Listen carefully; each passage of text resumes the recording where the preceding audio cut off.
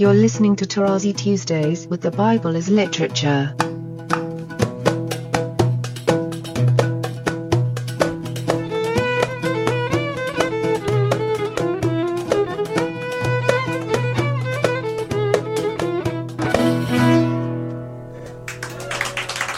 Hi, this is Father Mark Boulos, and you are listening to Tarazi Tuesdays with the Bible as Literature podcast.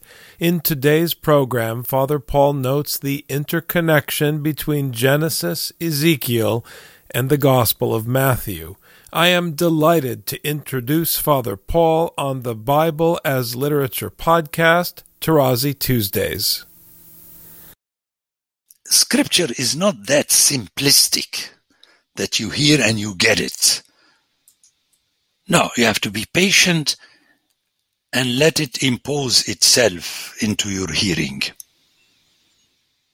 Otherwise, you read this, his parents didn't like the fact that he married two Hittites. But it's very silly because the first one, her name is Yehudit. And it's classic later. I mean, you have actually an apocryphal book about Judith that is presented as a great woman, as Ruth. So watch out for simplifying things to accommodate your already preconceived theology. Because then a smart person will ask you the question and you won't be able to answer that person. And my comments here, this is written in preparation for the feud between Jacob and Esau.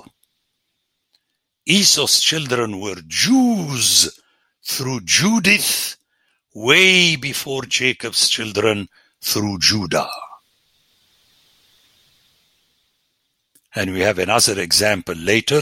Let me do a jump just to show you that this is not happenstance, because later we are told that the two main children of Joseph that are the backbone of the kingdom of Israel, which is the major kingdom in the biblical story, which is Israel, are Ephraim and Manasseh. But these two are the children of Joseph through his wife, who is the daughter of the high priest of On, of the Egyptian temple and God. You don't hear this in theology. Ephraim and Manasseh, son of Joseph, and so on. And this is mentioned only in a passing verse, but we'll get to that. So beware. Burn your libraries the way God burned the libraries of his city, Jerusalem, and send them with nothing to Mesopotamia. That's why scripture started in Mesopotamia. But classical scholarship said, no. They took with them on the back of their camels and dogs and so on the scrolls that Amos had said to them. Are you kidding me? Where do you read this?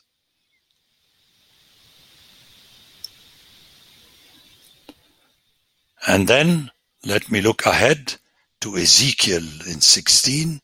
Your origin and your birth are of the land of the Canaanites. Your father was an Amorite, and your mother, let's do it in unison, a Hittite. And he's talking to Jerusalem and Samaria. And this is repeated. I like it when it is repeated. It is intended. What I read was verse 3 of Ezekiel 16. Listen to verse 45 of 16, which means once at the beginning, once at the end, bracketing the chapter. And at this point, he puts it in version. Your mother was a Hittite and your father an Amorite. And you could see the bracketing inversion. So the attitude of Rebekah was pure jealousy, whose intention will be foiled by God in the following chapter. That Esau also will be blessed. Okay? And to make the ultimate jump to Matthew, bear fruit that befits repentance, and do not presume to say to yourselves, we have Abraham as our father. For I tell you, God is able from these stones to raise up children to Abraham, and you know the dig in that the stones that I put into rubble, but this time I'm going to put, instead of your heart of stone, a heart of flesh. And this is the way we have to understand Scripture. And you could guess in my tone that I'm getting sick, tired, sick and tired, tired and sick of your bloody theology. Bloody in the real sense, because you kill people in its name. Take the Crusades and take Constantine with the sign of the cross. Take the armies and the military planes and military tanks of all the northern countries of Europe, and one of them is in the south of Greece, where you have the cross on their flag. At least Hitler was respectful. He put a twisted cross. But the Scandinavian countries and Greece and England, they have a cross.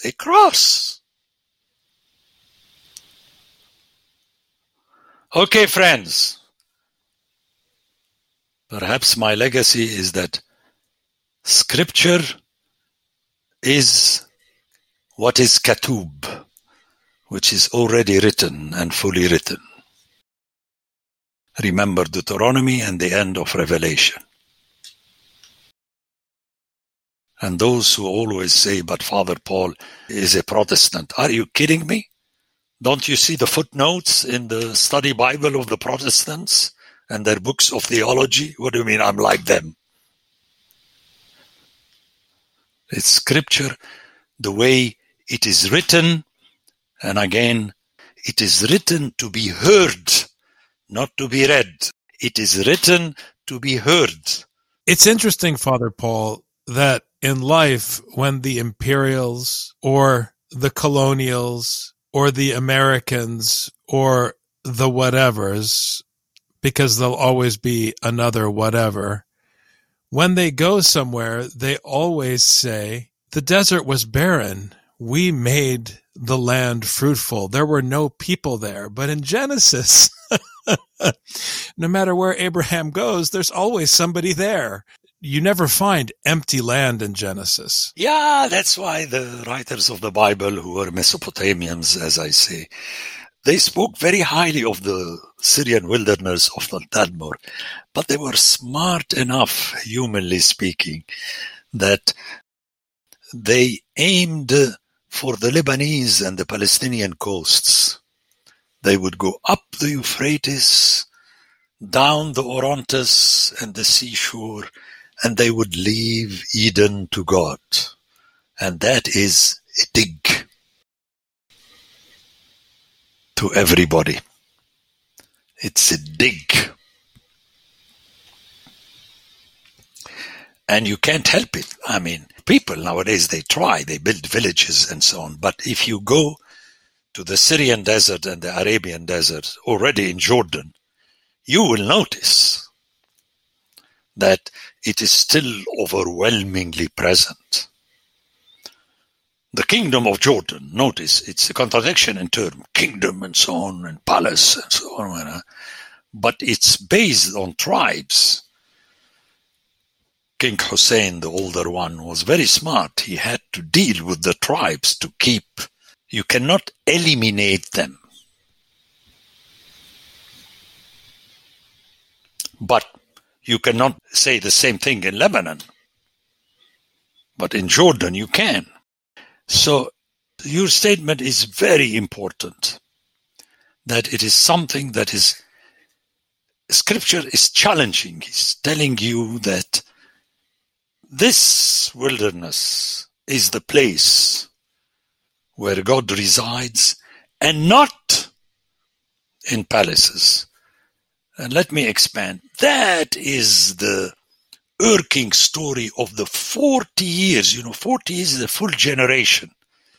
That's why I keep saying those who left Egypt did not enter Canaan. Those who entered Canaan had to be circumcised because they were not circumcised. No one leaves Egypt and enters Canaan. And this is where God in his Torah is, and he meets his people in the tent of encounter. It has two names, the tent of encounter and tent of the promise. Adut has this meaning. I mean, that story, and then the Orthodox thing that during the services of Great Lent, they cross. How could you cross in 40 days what Israel crossed during 40 years? I mean, you see the joke. So I'm backing you, but I think there is more to that, in that this is where God is. And my comment, let me expand on that the choice, because they had different words to speak about wilderness, they chose Midbar, which could be made up, I don't know, but whether made up or not, if you hear it consonantally, it means out of the word, and it could mean Medabber, the one who is speaking. And I cannot accept that it is not intentional.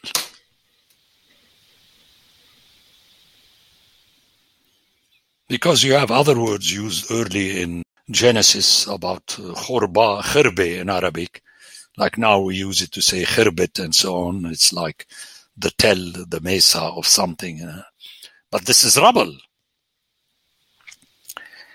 But, the Hebrew midbar tells you already what you hear in our silly hymns in Orthodox Church. I say silly because the people perceive them spiritually. Is that the life-giving wilderness? Well, you don't need that in Hebrew. Midbar. If you hear the story scripturally,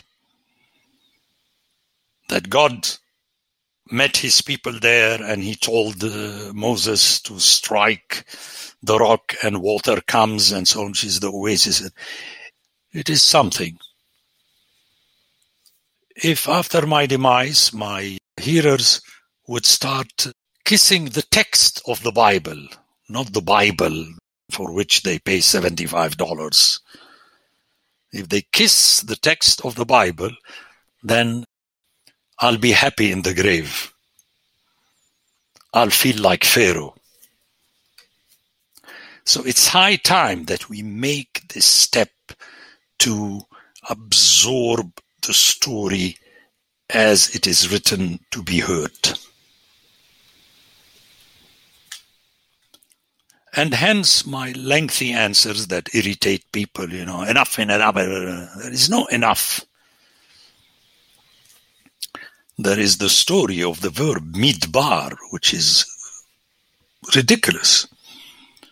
And then dabar, which I discuss also in my book, it is used in the Bible a few times to mean to tend the flock.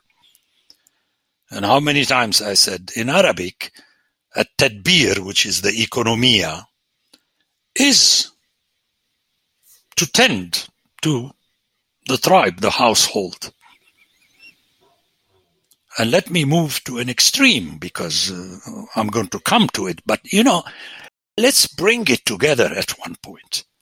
I mean, it is not by the flip of the coin that the author decided to refer to the tribe as Shebet, which is the same word as staff of the shepherd and the scepter of the king. It cannot possibly be happenstance. Where do you hear it in English? You can't hear it. You have scepter, and again, you see how it says, here it means scepter, here it means staff, here it means tribe. I mean, this is ridiculous.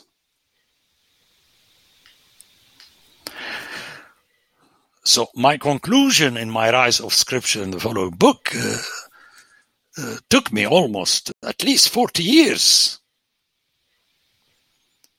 It's not simplistic.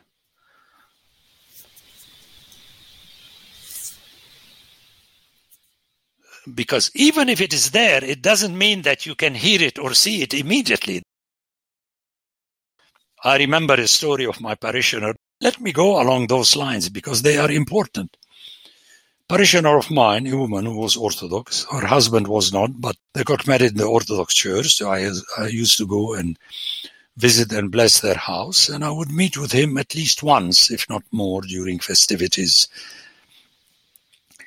And during one of my visits, he shared with me that he's never sated from rereading the book of Melville on Captain Ahab and the whale, Moby Dick. And I heard this from him, an American, telling me, I read it every now and then because it's so rich. Every time I've discovered something I missed the time before. But he never said, as today you would say, the way I view Moby Dick. He didn't talk like that. It is there, because if it is not there, you either can't find it or you find your imagination.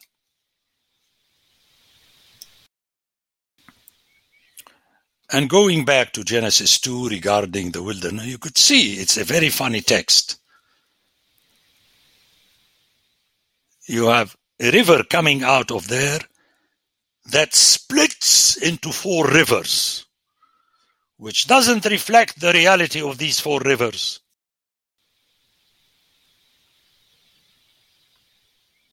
So the biblical Eden is made up against the background of the Syrian desert.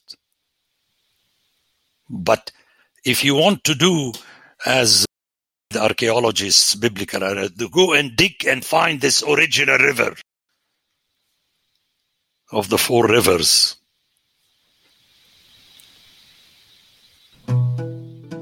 Because an Armenian would say, well, it must be Armenia because these are the sources of the Euphrates and the Nile. I mean, it never ends. Okay, we need to rehear this. We need to rehear it. The Bible as Literature is a production of the Ephesus School Network.